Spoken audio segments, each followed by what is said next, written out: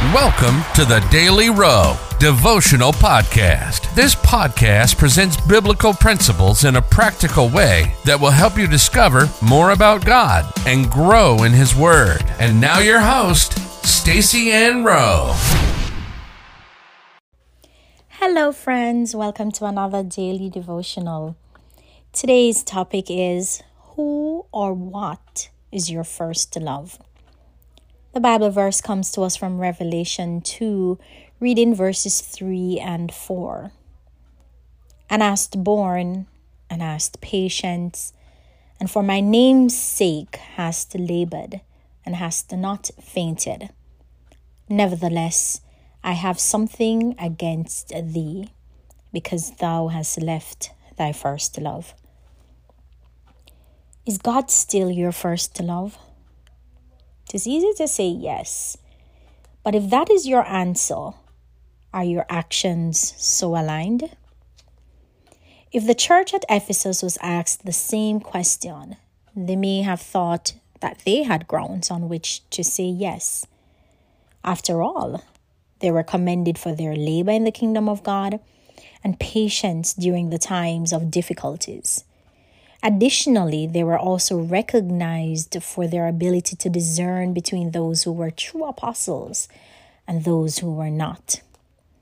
Despite their credentials, they were charged by God for forsaking their first love.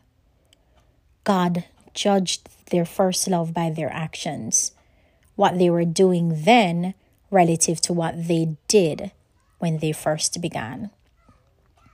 Based on the foregoing, to answer the question, is God still your first love?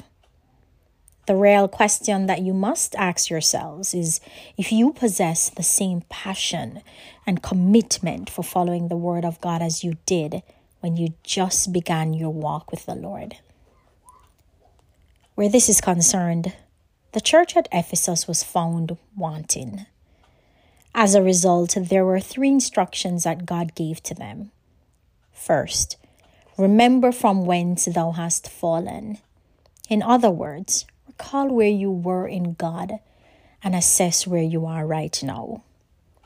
Is your spiritual fire burning bright? If the answer is no, the second instruction is to repent by rekindling the passion and commitment that you once had for God and His words. The third instruction is to do the first works.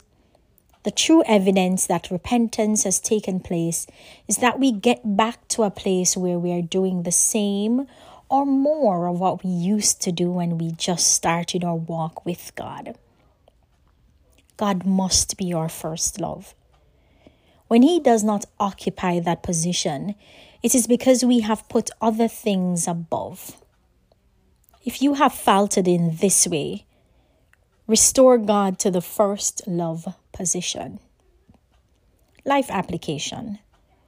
Restore God to the first love position by recalling where you are now relative to where you were in your relationship with God. If you have fallen short, repent and do your first works again. Let us pray. Lord, you are my first love, but I have not always kept you there. Rekindle that fire I had when I first received you.